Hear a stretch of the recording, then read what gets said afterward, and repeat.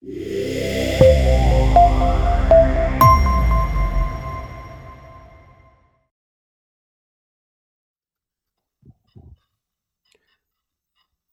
and welcome to this presentation. My name is Charlie, and today we're going to be talking about the treatment of Flaviviridae, especially Zika, dengue, and yellow fever. My background is currently I'm an associate professor of pharmacy practice at the University of Findlay College of Pharmacy. I've been in this role for about 11 years now. I'm also currently employed as a consultant pharmacist for a local long-term care nursing home pharmacy. In that role, I deal a lot with geriatric patients. So some of you may be wondering, well, what in the world are you doing talking about something such as tropical diseases or tropical medicine? And largely that's due to just a very strong interest that I have in this particular topic. While I was in college, I first became exposed to international travel and going on international medical mission trips. And I've continued to do that as much as possible in my adult life as I've been able to. And so it's just a continuing, ongoing, something that interests me quite a bit. Disclosure information, I really have nothing to disclose. The treatments that we'll talk about today, there's nothing really interesting from an off-label or investigational use. It's pretty well fairly typical sorts of treatments. And then there's obviously no financial relationships to learning objectives. Essentially, hopefully by the time we end today, you'll be able to identify and be able to do all the things that are listed here in these learning objectives. And basically it just focuses around what are the different viruses, the main three that we're going to talk about today, and how do we deal with patients who happen to have them? How do we prevent patients from ever becoming infected with them? And just some other common sort of topics. So what is a flavivirus? Some of you may be even wondering that. And flavus really is Latin for yellow. And so the name itself really comes from the yellow fever virus, which is one that we'll be talking about today. They belong to the family Flaviviridae in the genus Flavivirus. And generally these include arboviruses. Arboviruses is just a fancy word for viruses that are transmitted by arthropods. Specifically, the ones we're most worried about here are those that are transmitted by mosquitoes or ticks. And so most of these flaviviruses are going to be transmitted by mosquitoes. A few of them are also transmitted by ticks. And so we'll talk about that as well. There's also definitely documented transmission from human to human. Yellow fever, dengue fever, and Zika all have documentation where it has been directly transmitted from human to human, usually with some sort of contact with blood or other bodily fluids. Humans typically are a dead-end host. So while there is documented human transmission, most of the time this is something that in humans is not readily transferred. It's not something, like everything right now with the coronavirus. It's not something that is spread as easily as coronaviruses. It's not something that's spread probably even as easily as something like the influenza virus. So typically humans are the dead-end host, meaning it doesn't really get out of our bodies. Now, if we are infected with one of these viruses and one of those arthropods, mosquitoes generally, come and bite us while we are infected with one of these viruses, then that mosquito can, of course, carry it on to another human. Interestingly, there are more than 70 known flaviviruses. Hepatitis C, for example, is a flavivirus that is spread somewhat easily from human to human through blood and other bodily fluids. West Nile virus is another flavivirus. So there's plenty of flaviviruses that are out there, some of which you've heard, but many of which you've never heard of before in your life. History of Zika. So let's move on and start talking about the three viruses that we are predominantly going to focus on today. And Zika is one that is new, I think, to many of us. But when you look from a historical perspective, Zika is certainly not new. It was first identified or first discovered in 1947 in a macaque monkey in Uganda. So while, again, it didn't really become part of our normal or common nomenclature until about 2015 or 2016, it is certainly something that is not new. Zika, where does that name come from? Well, it comes from the name of the forest that monkey was found in. So that macaque monkey in Uganda was found within the Zika forest. Thereby, we now know this, or continue to know this virus as the Zika virus. When they found this virus, they were actually doing yellow fever virus research in that area, and happened to come across this monkey that had a flavivirus, but was not the flavivirus they were looking for. For basically the next 60 or so years, we didn't know that this virus could be transmitted within humans. We didn't know that illness was a possibility from this. It was first, again, isolated, and then subsequent research showed that it was within some of the monkeys within Uganda and other parts of Africa, but was not really thought to infect or cause problems for humans. Then, of course, 2015 came along, and definitely 2016, and this became very common, a very commonly known disease throughout the world. It definitely hit the news, definitely hit a lot of local populations throughout many parts of the world, especially looking at parts of South America and Central America. Transmission cycles of Zika in and of itself. So there's three main modes of looking at this. One is definitely the sylvatic, where it is found within nature. And so you look at this, there's several different types of monkeys, specifically within nature, that we can find this Zika virus. Most of those are currently in Africa. And then we have definitely zones of emergence. Those are starting to get into more of some villages out in still the middle of nowhere, but we start to see definitely some derivation, or some of these start to show up in some villages. And then, of course, it became a very urban problem in 2015, 2016, particularly in South America. When you look at the urban problem, you start seeing not just in some mammals, but you also see it throughout in looking at the Aedes aegypti, Aedes albopictus, which are very common sorts of mosquitoes that you can find in many parts of the world. So once it gets into that population, it becomes much more difficult to really get a handle on and really try to slow the spread of that disease at that point in time. And then, of course, we have Homo sapiens. Again, once we get into humans, you can definitely see it blow up, which is exactly what we started to see in 2015, 2016. So Zika now is found pretty much everywhere in the tropics. Primarily is still transmitted by mosquitoes. But as you are all probably well aware of, one of the big reasons why this became a very common sort of disease, or a disease that made the news quite a bit, was because of the capability of this virus to not just spread from mosquito to person, but also from person to person. And so mother to child was a big risk factor, is a big risk factor of this virus. Sexual transmission, and then blood transfusion as well. Now most of the blood supply is screened against Zika, so hopefully there's no more transmission through that route, but we definitely still have other routes of that. And then again, another big reason why this made the news was the microcephaly birth defect that it seems to cause.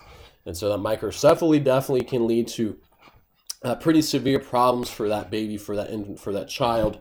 And that is, again, one of the big reasons why we have to be very, very careful. When you look at this map, so this is a world map of areas with risk for Zika. And looking at the different colors, country or territory with current risk for Zika outbreak, or with a current Zika outbreak, you'll see that I'm quite colorblind, but I don't think I really see any current countries that are that color. This is a map from earlier this year. So right now, Zika is not something that is widely spreading from person to person. Country or territory that has ever reported Zika, so current or past, we see that, I believe that's a darker purple sort of color, And so definitely we see that throughout the United States, throughout Central America, throughout South America, which is when we all became quite aware of it a few years ago. We definitely see areas within Africa and in Asia as well. Then, of course, we have the lighter color purples, usually within that purple area. We don't see Zika transmitted in that area simply because of the elevation. Because of that high elevation above about 2,000 meters or 6,500 feet, the mosquitoes that commonly transmit this virus, they don't live at that high of an elevation. So that's why we don't see that virus transmitted very well within those areas. The yellow, this is an area where the mosquitoes that are known to carry Zika virus live, but there has not been, at least to date, any reported Zika cases. Now, again, I think if you look through a lot of Africa and even parts of Asia, where you have those yellow countries right next to the purple countries, I think there's a pretty high likelihood that within some of those yellow countries, there has been or is currently some Zika that is being transmitted. It just hasn't been caught and reported as such. And in the green countries, this is where, excuse me, there is no mosquitoes that are thought to live in that area that can lead to or carry the Zika virus by itself. So without that vector, without that mosquito living in those areas, it's very, very unlikely that it will transmit within those countries. Symptoms. A common theme I think you'll find throughout our time together today is that most people won't have any symptoms. There's a decent chance that somebody listening to this presentation was at one point in time infected with Zika, but never actually had any symptoms, and therefore never really knew they were infected with Zika. If symptoms are present, they're typically what we consider or what we commonly call these quote-unquote flu-like symptoms. Fever, headache, muscle pain. Those things we've all had in the past that are related to some sort of virus or another, but usually we get over. One of the things that shows up a little bit more uncommonly with this one is the conjunctivitis. We don't always see red eyes associated with a viral illness when in combination with some of these other quote-unquote flu-like symptoms. If a patient goes on to develop these symptoms, fortunately, they don't hang around for forever. Most of the time, they just last about a week, and then they go away. For Zika in and of itself, from a treatment perspective, there's not one specific treatment for Zika. We'll see this commonality again throughout our time together as well today. Symptoms. Usually you just are reacting to the symptoms. Acetaminophen. If you have a fever, if you have some minor aches and pains, what do you take? Acetaminophen works very well. NSAIDs. NSAIDs work very well for Zika, for the symptoms of Zika, for that muscle ache, for that fever. NSAIDs work very well. And so I want to make sure you understand that, but I also want to make sure you understand it's recommended and very highly recommended to stay away or don't just use NSAIDs until dengue fever has been ruled out. Why is that? Well, as we'll talk about next, the dengue fever comes with a risk of bleeding. When you look at maps of where dengue fever was, so if you go back to that previous slide where we saw where Zika is, where dengue fever is, again, you notice a lot of these countries overlap. And so until you can rule out dengue fever, which can increase the risk of bleeding, you don't want to use an NSAID. NSAIDs can also increase risk of bleeding. So NSAIDs here we're talking about are things like ibuprofen, predominantly, naproxen, definitely as well. Other NSAIDs that are prescription only, such as meloxicam or celecoxib, those definitely you should stay away from until we know for sure that at least this patient doesn't have dengue fever. For most patients with Zika, again, some acetaminophen, taking it easy for a few days, drinking plenty of fluids, resting, that's all they need, and they will be just fine. Travel recommendations. This is where I think it's still important to understand where Zika is, where the risk for Zika is, especially in that mother who is pregnant in that family who's trying to get pregnant, it's really recommended. So one, if you are pregnant, to not travel to an area where there is Zika or where there could be Zika because of the risk potentially, especially microcephaly, to that baby. If you are planning to get pregnant, and if you are a male traveler, so if you are a male, you're traveling to an area where there is Zika and you're trying to begin or add on to your family, it's recommended that you wait 3 months. Females, it's recommended that you wait 2 months before trying to get pregnant after travel to a country where there is Zika. Why the difference in time frames? Why is it 3 months for men and 2 months for women? Well, what's been found with Zika and some other viruses as well, Ebola definitely being one of them, is that Zika virus can live within semen for a longer period of time than within other parts of the body, in females. And so that is the main reason, because the Zika virus can hang out for quite a long time, up to about 3 months within men. All right, so that's Zika. So just that quick summary, what do we do? What do we not do? You know, from a treatment perspective, we're looking at largely just making sure that that patient is safe. Most patients with Zika have very low symptoms or no symptoms. And so maybe all they need is some acetaminophen. You're largely, for a Zika patient, ruling out the possibility that there could be a potentially more serious virus, such as dengue fever. So, with that sort of segue, here is dengue. Dengue fever has been around for a long time as well. Even it's been documented definitely longer than Zika.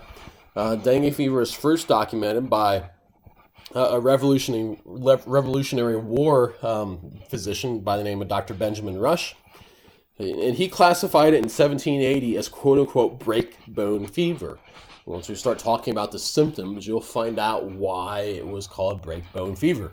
As you probably can figure out, this disease can cause pretty severe bone pain in some patients. Outbreaks have been really throughout large parts of the world over time. In the early 20th century, so less than 100 years ago, we had pretty severe outbreaks in Florida. 1945, at the end of World War II, there was a pretty nasty outbreak in New Orleans. And so again, those are just giving you some examples of where this disease has been in the United States. Currently, we'll see this in a little bit of map, we still get transmission of dengue fever here in the United States as well. In 1903, it was found out that this disease was in fact transmitted by mosquitoes, so a little over 100 years ago, and then again discovered that it was a virus in 1906. In 1944, a physician who you are pretty well aware of, Dr. Sabin, noted that that just because you became infected with dengue fever at one point in time or another, that you did not necessarily become protected against dengue all the time. There are a total of 4 known serotypes of dengue fever, and so you can potentially become infected with any one of those at any point in time. So dengue 1, dengue 2, dengue 3, and dengue 4. Those are all known serotypes of dengue fever. And again, just because you had dengue fever at one point in time or another, you can still get dengue fever at some point in time in the future because of those 4 different serotypes.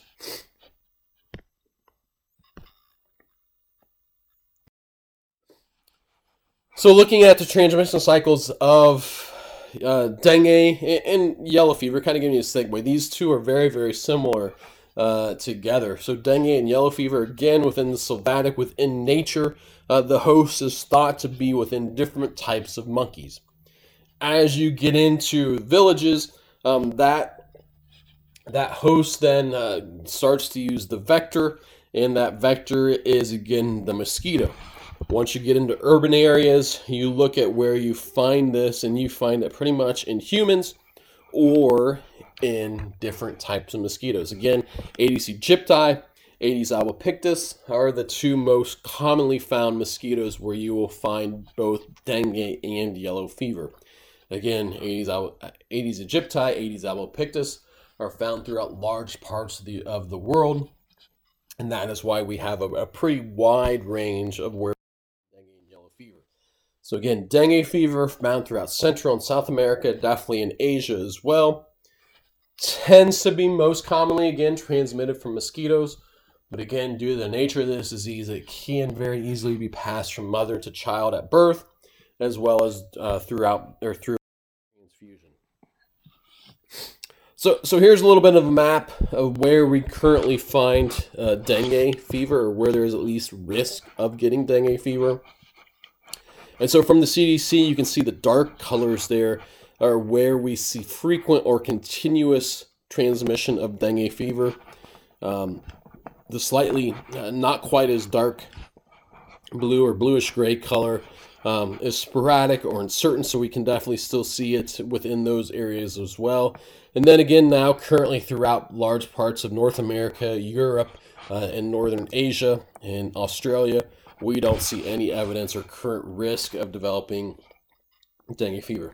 As you can tell from this little blowout map here, throughout the Caribbean, many of us like to, if we're not on mission somewhere, travel for vacation throughout the Caribbean, or at least we did before Corona. And you can see large parts of the Caribbean, or pretty much all the Caribbean, there is a frequent risk of developing dengue fever in those countries, or in those. Interestingly, we currently still have dengue fever here within the United States. Again, go back in time 100 years or even less than that, and we definitely had widespread, maybe not widespread, but throughout a lot of the southern part of the United States, we definitely had dengue fever that was transmitted. This map is showing where dengue has been reported. If you happen to see your own state in a blue or dark blue color here, realize that many of those states, this is not spread within that state. This is all documented cases. So, for example, looking at Washington State, looks to be that within 2020, at least through September of 2020, there was somewhere in the neighborhood of 6 to 50 cases within Washington State. All of those cases within Washington State were from travelers who had been to an area where there was dengue fever. Dengue fever is a reportable condition throughout all the United States. So as soon as your local health departments or hospital becomes aware of a patient living within that zone who has dengue fever, they do have to report that to the CDC. Now, I want to point out or pick on Florida a little bit. So far through September of this year, there were 82 cases of dengue fever in Florida. Of them, of note, 55 were not transmitted from travel, meaning that those 55 patients did not travel to Puerto Rico, did not travel to parts of Central or South America, did not travel to Asia. And those are what we call autochthonous cases, meaning that those cases were transmitted within Florida. They didn't leave the state. And so only 27 of the 82 cases to date in 2020 were actually obtained through travel within Florida. So again, we currently see spread, at least in a small amount, of dengue fever within Florida, particularly southern Florida. I believe there's 1 or 2 cases up in the northern parts of Florida, but most of those are within the southern couple counties of Florida.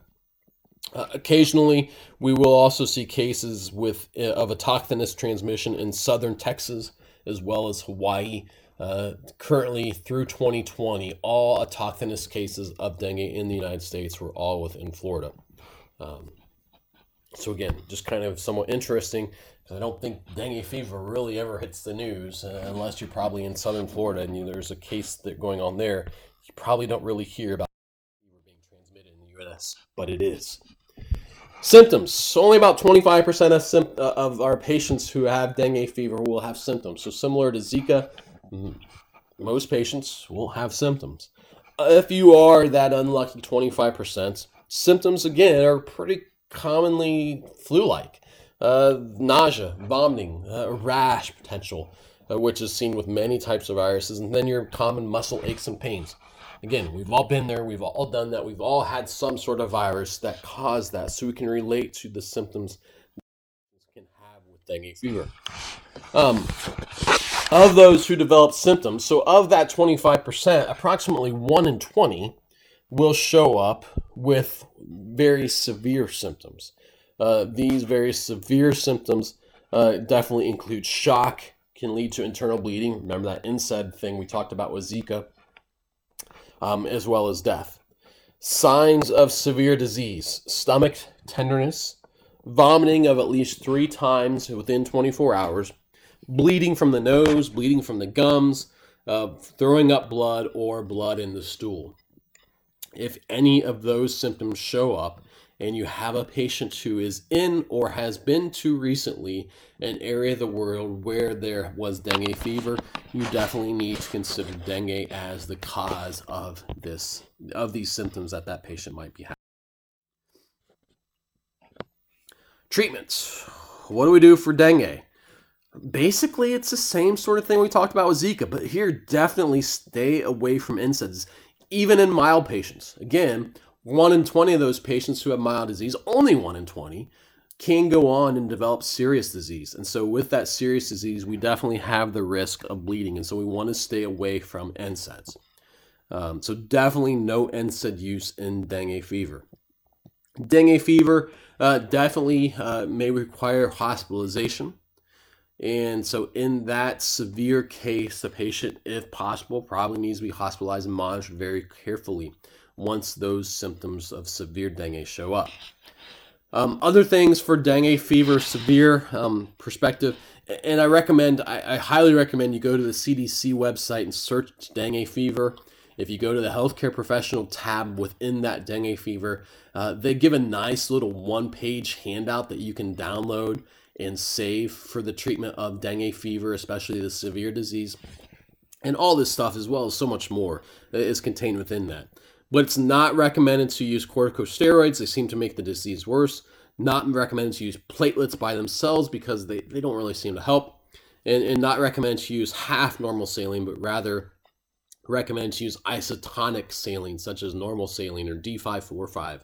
But not recommend to use the half normal saline because they need the isotonicity associated with that if they develop shock. So again, as that segue, patients in shock, they need isotonic crystalloids. Whatever isotonic crystalloid you happen to have available if you're in the middle of nowhere in Africa is perfectly acceptable. Or if you happen to be lucky enough to have albumin, that can definitely help a dengue fever who's in shock, a patient who has dengue fever with shock along quite well. If there is significant bleeding, packed red blood cells have been shown to help that. Travel recommendations for dengue. Basically, it really focuses on trying to prevent getting bit by mosquito bite. And while malaria is not something we're talking about today, when you look at dengue fever, is pretty much as far as I know, there's a risk of malaria in all of those areas as well. And so patients who are traveling to these areas hopefully are already taking these precautions because malaria is probably a lot more commonly transmitted than dengue fever. But again, trying to limit mosquito bites. So taking such things along as long sleeves, repellent. The acetaminophen doesn't really limit mosquito bites. It's probably kind of laid out a little bit weirdly in that slide. But it's recommended that you take acetaminophen with you just in case you do develop any symptoms of dengue fever. Again, acetaminophen is the preferred common aches and pains treatment for dengue fever over an NSAID. One of the things you'll see about dengue fever is also recommended for yellow fever is if you travel to an endemic area and then come back to the United States, try to limit your ability to get bit by a mosquito for at least 3 weeks afterwards. And that's just because, again, we have these mosquitoes that transmit dengue fever right here within the United States, and we don't want any of those mosquitoes to suck our blood that might happen to have some dengue fever. Whether or not we have virus symptoms or not, we don't want any of those mosquitoes to get any of that blood and then potentially transmit it within the wild here in the United States and lead to a potential local outbreak or local spread of the virus here. There is a dengue vaccine that's been available for a few years now. It's available in some countries. Currently, it's only recommended for those who are at least 9 years old up to the age of 45, simply because that's the population that's mostly been studied in to this point in time.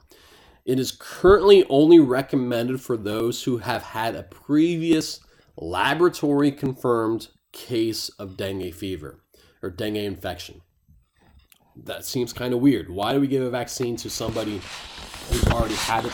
Again, keep in mind, there's 4 known serotypes of dengue fever. So just because you've been infected with one doesn't mean that you won't get infected with another. That's led to a lot of difficulty with developing a vaccine, and that's what we see here. Why is that, though? Well, so it's been found that if a patient, so myself, I'll use myself as an example. As far as I know, I've never been infected with dengue virus. And so if I were to go out and get the vaccine today because I happen to go to Haiti or somewhere, and so I just think, oh, I'll get this vaccine. It's available. It's going to prevent me from getting dengue fever because I'm going to Haiti. Makes sense, right? Well, what we know from the manufacturer, they released this data, I believe, in 2017, 2018, that if I, having never had dengue virus infection before, got the vaccine, then I happen to go to Haiti or whatever country and get infected with dengue, especially dengue of another serotype, or if I get infected with dengue, then there's a much higher chance that I will develop severe dengue because of that. The science of that is not real well understood as to why that is, but it seems like if you have previously had the virus and then get the vaccine does a pretty good job about helping prevent you from getting dengue of any of the serotypes. But if I've never been infected by the natural virus itself, get the vaccine, and then happen to get infected at that point in time, there's a chance that that virus will become severe dengue, or the symptoms will become severe. And so that's why it's only recommended to be given to a patient who has had previous documentation of a dengue virus. So again, kind of different than what we usually think about from most vaccines. But that's, again, largely probably due to the different serotypes, the difficulty they've had because of those different serotypes of manufacturing a vaccine, and then this vaccine that is commercially available in large parts of the world, just some difficulties that are still known and associated with it. So it's very different. Don't just necessarily get the dengue fever vaccine or the dengue virus vaccine just because you're going to an area. It's only recommended for those who have already previously been infected. It does help those from getting any of the other serotypes.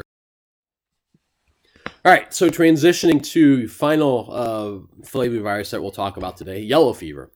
Most likely this virus began in Africa and then came to this part of the world, this hemisphere, in about the 1600s with some of the explorers that were found there. There's definitely a documentation of this disease showing up in the Yucatan and parts of Mexico during that time frame, and then from there it spread throughout. Large parts of the United States, there were documented cases in the 17 and 1800s. Philadelphia, in the late 1700s, I believe it was 1793, there was a big outbreak in Philadelphia. At that point in time, if you remember your U.S. American history, Philadelphia was the capital of the United States. And if my memory recall is correct, there's about 9 to 10% of the population of Philadelphia died of yellow fever when it was our acting capital. So large parts of the population of Philadelphia left, including at the time President George Washington, during that outbreak of yellow fever in Philadelphia. New York City, Baltimore, other parts of that part of the United States, the eastern part of the United States, there were large outbreaks in the 18th and 19th centuries. There were definitely outbreaks as far up as the Ohio River in southern Ohio as well, more in my part of the area of the world throughout the 18th and 19th centuries as well. Then in the 20th century, we did a pretty nice job about really helping to limit the spread of yellow fever. Largely that was due to insecticides and being able to go in and spray insecticides throughout parts of the world where we saw this, such as large parts of the United States. By controlling the mosquito population, by controlling that vector, we were able to limit the spread of yellow fever. Now, many of those insecticides that were used at that point in time have been withdrawn from the market because of adverse effects on other wildlife. And so there is a growing concern amongst many people in the know about yellow fever that we could see a yellow fever resurgence because of limited availability of effective insecticides. Currently, we definitely still see yellow fever spread throughout the world. The World Health Organization estimates that there's about 200,000 cases per year. There's definitely not 200,000 reported cases per year, but 200,000 cases are anticipated per year, and with about 30,000 deaths. So here you can see areas of yellow fever risk. Again, largely associated with the equator, and looking at the equator, slightly north, slightly south of the equator is where we run the risk of developing yellow fever. This map in and of itself is from the CDC again, and the yellow color is where vaccine is recommended. The brownish color looking at parts of Brazil there, Rio de Janeiro, Sao Paulo, on the eastern coast of Brazil. There's been an outbreak going on since about 2017. So there, while in the past we did not really recommend yellow fever vaccine, it is now recommended for those. And then the dark gray and the gray area where there is currently no recommendation, or at least not generally recommended to get the yellow fever vaccine. The one thing I will say about this map is definitely you want to go to the CDC's website or another resource if you are traveling to any of the areas within this map, and see what the current vaccine requirements are, and because that can change at any point in time. And so if you are traveling, potentially to parts of Western Africa, you will not be allowed in the country if you do not have proof that you've had yellow fever vaccine. Some countries are like that no matter where you're flying from. Some countries are only concerned about if you're flying from an area where there is yellow fever outbreak. So if you're traveling directly from the United States to those countries, you don't technically need to have yellow fever vaccine or documentation to allow you entry to the country. But let's say you're traveling from the United States to Brazil, and for whatever reason you're in Brazil for a while, and then you travel on to Africa. Now that you landed in Brazil, you now have been in a country where there is current yellow fever risk. And so while if you had directly traveled from the United States to that country in Africa, maybe you didn't need documentation of yellow fever vaccine, now because you had to stop in Brazil, you do need documentation of yellow fever vaccine to get into that country. So always good to go to the CDC's website or another resource, especially with a multi-country trip, to make sure you document out or track out your map and figure out, do I need this, just because of you don't want to end your trip short because the country won't let you in because you didn't have documentation. Again, best case scenario, just get the vaccine and then you're covered. Make sure you take your yellow card. That's what they call the proof of vaccine. Take that with you, stick it in your passport so you always have it with you, and then you're good to go. Symptoms. Shockingly enough, just like with everything else we've talked about today, most people have no symptoms of yellow fever. As symptoms develop, again, flu-like. Common aches, common pains, fever, chills, headache, backache, that sort of thing are what we commonly see with yellow fever. Just like with dengue, we see a risk of bleeding with yellow fever. And so just like with dengue, we staying away from NSAIDs, because NSAIDs do increase the risk of bleeding or prevent our body from clotting appropriately. And so we do recommend staying away from NSAIDs if those symptoms show up in a patient who was recently in a yellow fever country. If severe symptoms develop, then hospitalization is recommended. And again, similarly with the dengue fever, the CDC has a nice little one-page handout for treatments, especially of a patient who develops severe yellow fever, but largely similar. Use fluids, isotonic fluids, for that patient who develops shock, and continuing on through that perspective, potential risk for colloid, or potentially using colloidal treatment as well for shock patients, as well as using packed red blood cells if needed for that patient who develops. Travel recommendations, again, fairly similar to what we see with dengue fever, what we saw with dengue fever. None of the real strict requirements like we saw with Zika about families or people trying to start families or continue families, but definitely preventing mosquito bites is huge. Vaccine, yellow fever vaccine, get it. If you're going to these areas, frequently, just get it and be done with it. It's a one-shot deal. It's a one and done dose, so it's thought to be protective for life. So again, like we talked about previously, some countries require proof of that vaccine before they will let you in.